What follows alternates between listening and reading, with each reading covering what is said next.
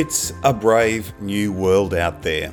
For any farmer and therefore selling a commodity, it involves a lot of challenges that simply did not appear to exist a decade ago. Not too sure what I'm talking about? Well, let me ask you, what is your carbon footprint? What's your definition of sustainability? And if you produce anything, you're part of a supply chain that must promote itself but also protect itself in terms of its footprint on the environment, society, and its governance. So these issues are big for farming and big for wool. They offer challenges but also offer great opportunities.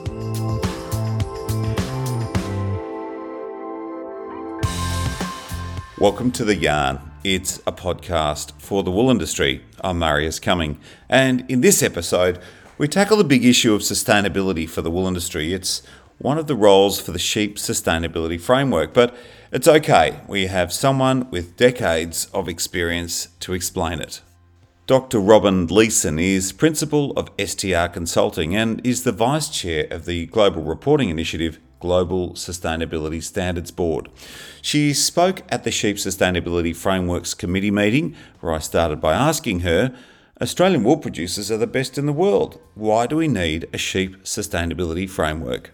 Because we've got all these global standards and frameworks and commitments going on with sustainability, be it climate change or carbon, or even around things like child labour and labour standards, there's still a lot of buffeting around and change going on. So my main message was, we're surrounded by change. This is a relatively young area of expertise and a young area of aspiration. It's important that organisations and farm businesses in particular stick to the things that they do really well and absolutely focus on where they have the biggest impacts and contributions to make. Those things aren't going to shift. It's kind of like being on a roller coaster and you're trying not to be sick, but you're actually sticking to the things that are going to probably remain fundamental. So things around your core impacts on the environment, where you impact on people and how you treat people, they're not going to change. If anything, these frameworks and the shifts are going to be more interested going forward than we have in the past. So you say it's a relatively new area of expertise, but not for you. You've been studying this and living it for decades. What is your definition of sustainability? Because everyone has their own. That's true. I think sustainability has been sort of co-opted from the original commitment and intention at the UN, which was around sustainable development. And that was coined in the 1980s, and really it brought together the notion that we need to pursue both environmental quality and wealth at the same time, wealth and prosperity, that these things are intertwined. They're not pursued at the expense of each other. And so sustainable development was a term that was used to describe trying to achieve both at the same time.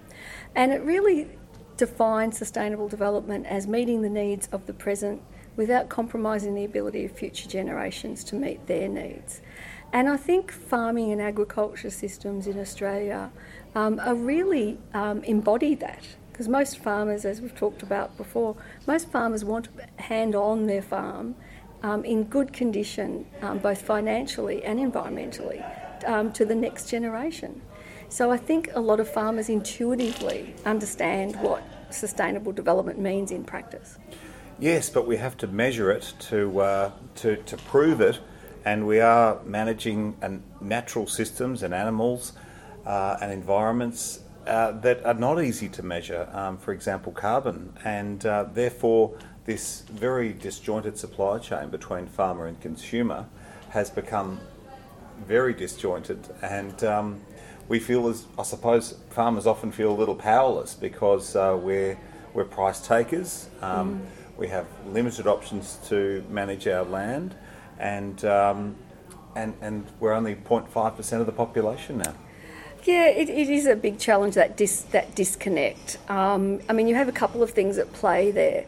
When we said before, although some of these definitions date back, the methodologies and the tools and the frameworks that are being used to measure things and monitor things are relatively new in terms of setting a standard. So to say it's hard to measure something, it's also hard to come up with a standard way of measuring something that is applicable to multiple farming systems or that investors can use to compare investing in one asset over another and between countries even. In that sense, it still is a young area, and embodying some of these metrics and indicators, there's bold experiments going on. So we'll expect that to mature over the next decade or so as those standards sort of get agreed. I think the second thing is that disconnect that you mentioned as well through the value chain. And I think that comes down to, in some ways, consumers, that they are looking for a recognisable brand or logo or certification that is a shorthand for them to understand what's the performance of that particular product or commodity from a sustainability perspective. So things like the Responsible Wool Standard, those sorts of certifications, or some of them are more experimental or well-owned than others. These are sort of early examples of what we might expect to see from different commodities. So we see that in other areas like palm oil, like forestry, where there has been a fair bit of industry involvement, and it's a certification that is well acknowledged by consumers and big customers, corporate customers, but it's also well owned by the industry, and there's agreed criteria about what constitutes best practice. So what do you see from a global perspective as what's coming up in years to come when the sheep industry has had their own Exxon Valdez, for want of a better term, with mulesing and the live export trade and what have you.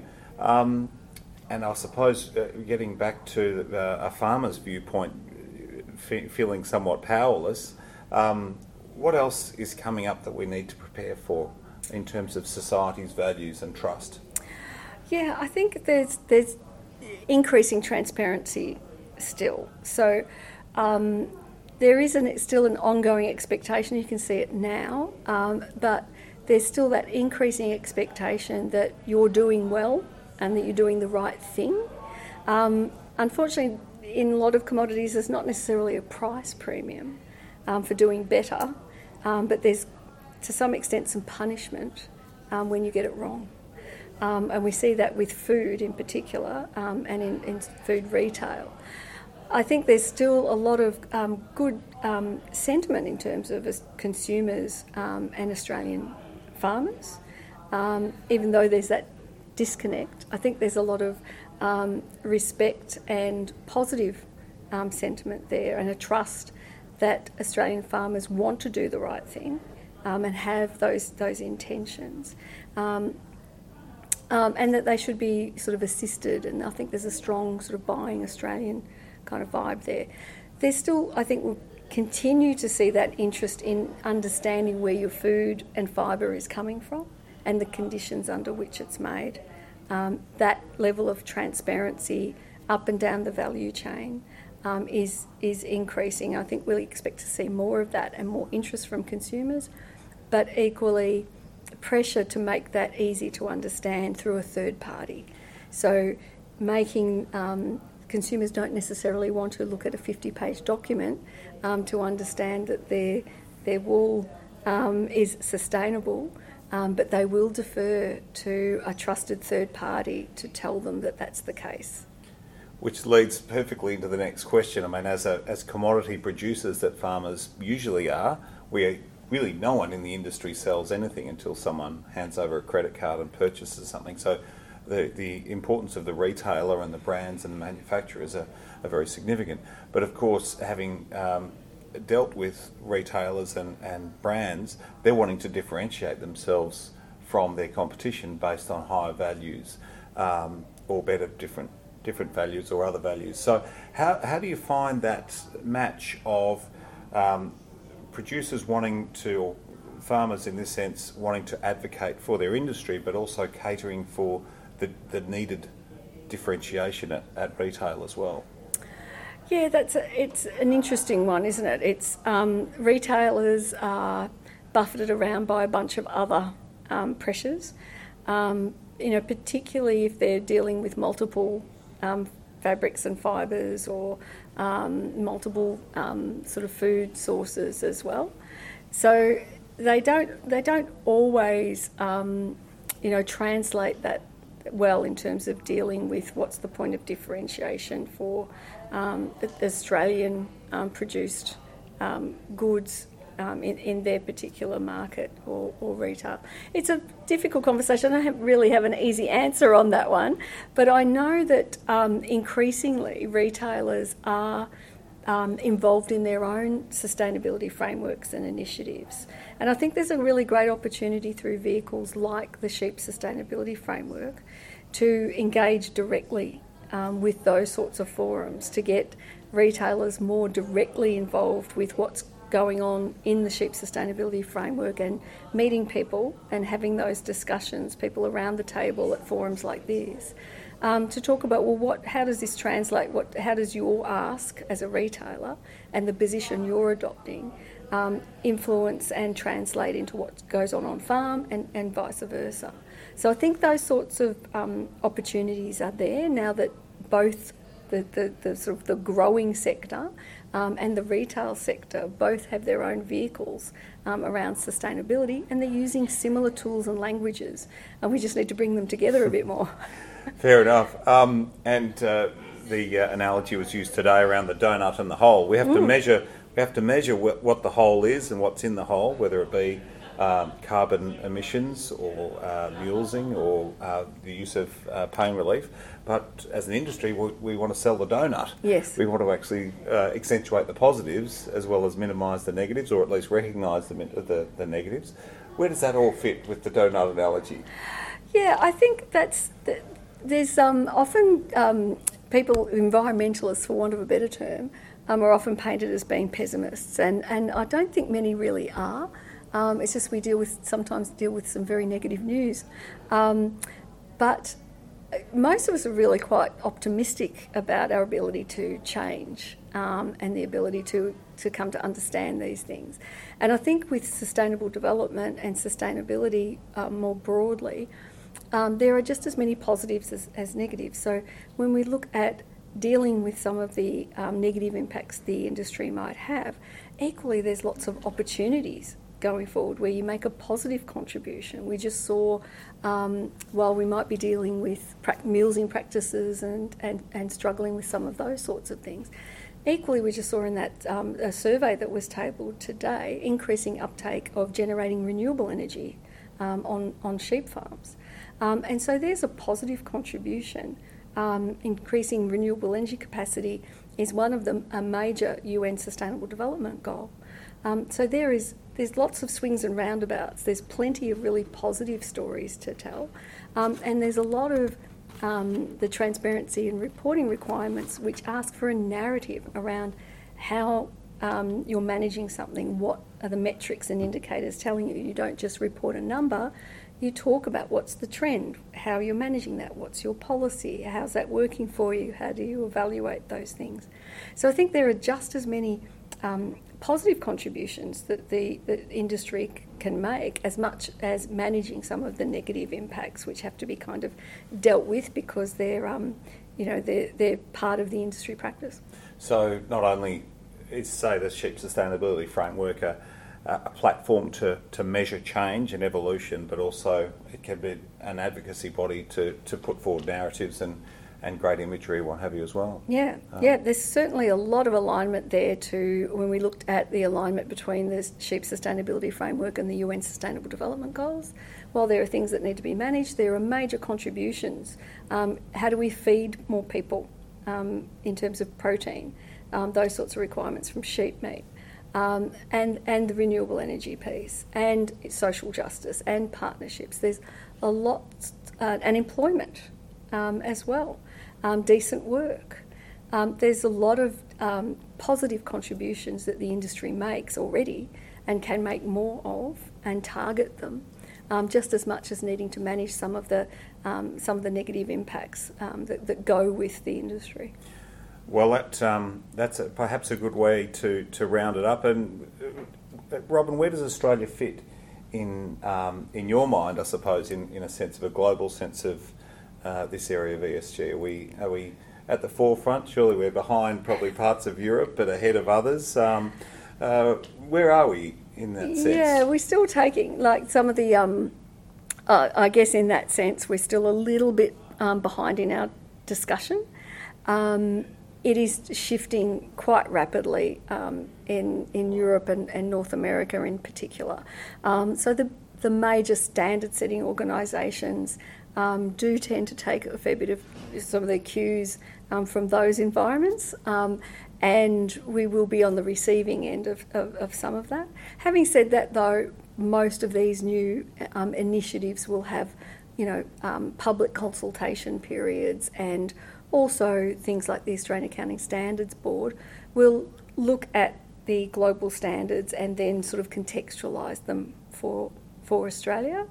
I think, though, there is general agreement that there's a lot of capacity building that needs to occur in Australia, probably in other markets as well, but certainly the level of expertise that's required and specific skills in things like carbon accounting that are in demand.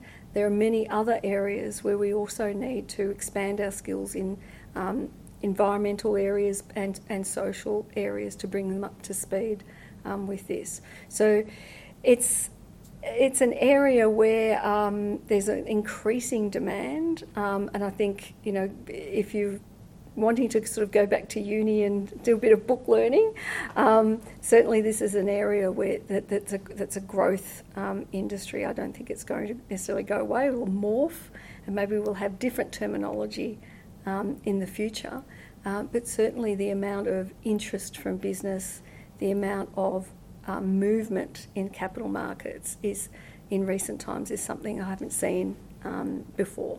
So, ethical investing and talk about ethics, that's a whole new podcast by the sound of it. And just to wrap things up, Robyn, at the start of the day, you've married an accountant and you said something that was really very clever and sort of wrapped it all up beautifully. What was it? Oh, yes. I was to bring my domestic life into this, but yeah, he's an accountant by trade, and so in terms of how we look at metrics and indicators within the SHEEP framework and any sort of sustainability framework, not everything that you can count is important, and vice versa. So the running joke in my house is that he lays awake at night worrying about counting things, and I worry about the things that count. Well, Robyn, thank you for worrying about the things that count, particularly bringing your knowledge to bear for the sheep industry, and also thank you very much for having a yarn with us today. Really appreciate it. No worries.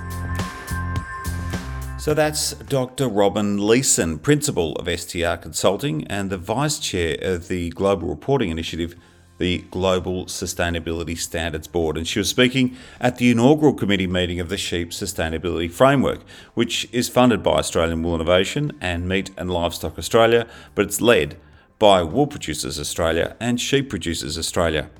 So some big thinking in this episode of The Yarn. I hope you enjoyed it, but as always, please send through any ideas to theyarn@wool.com on email. Leave a review on Spotify or iTunes or whatever platform you use, because it helps others to find us. Follow AWI on Facebook, Twitter and Instagram. But from me, Murray is coming. As always, thanks for your company.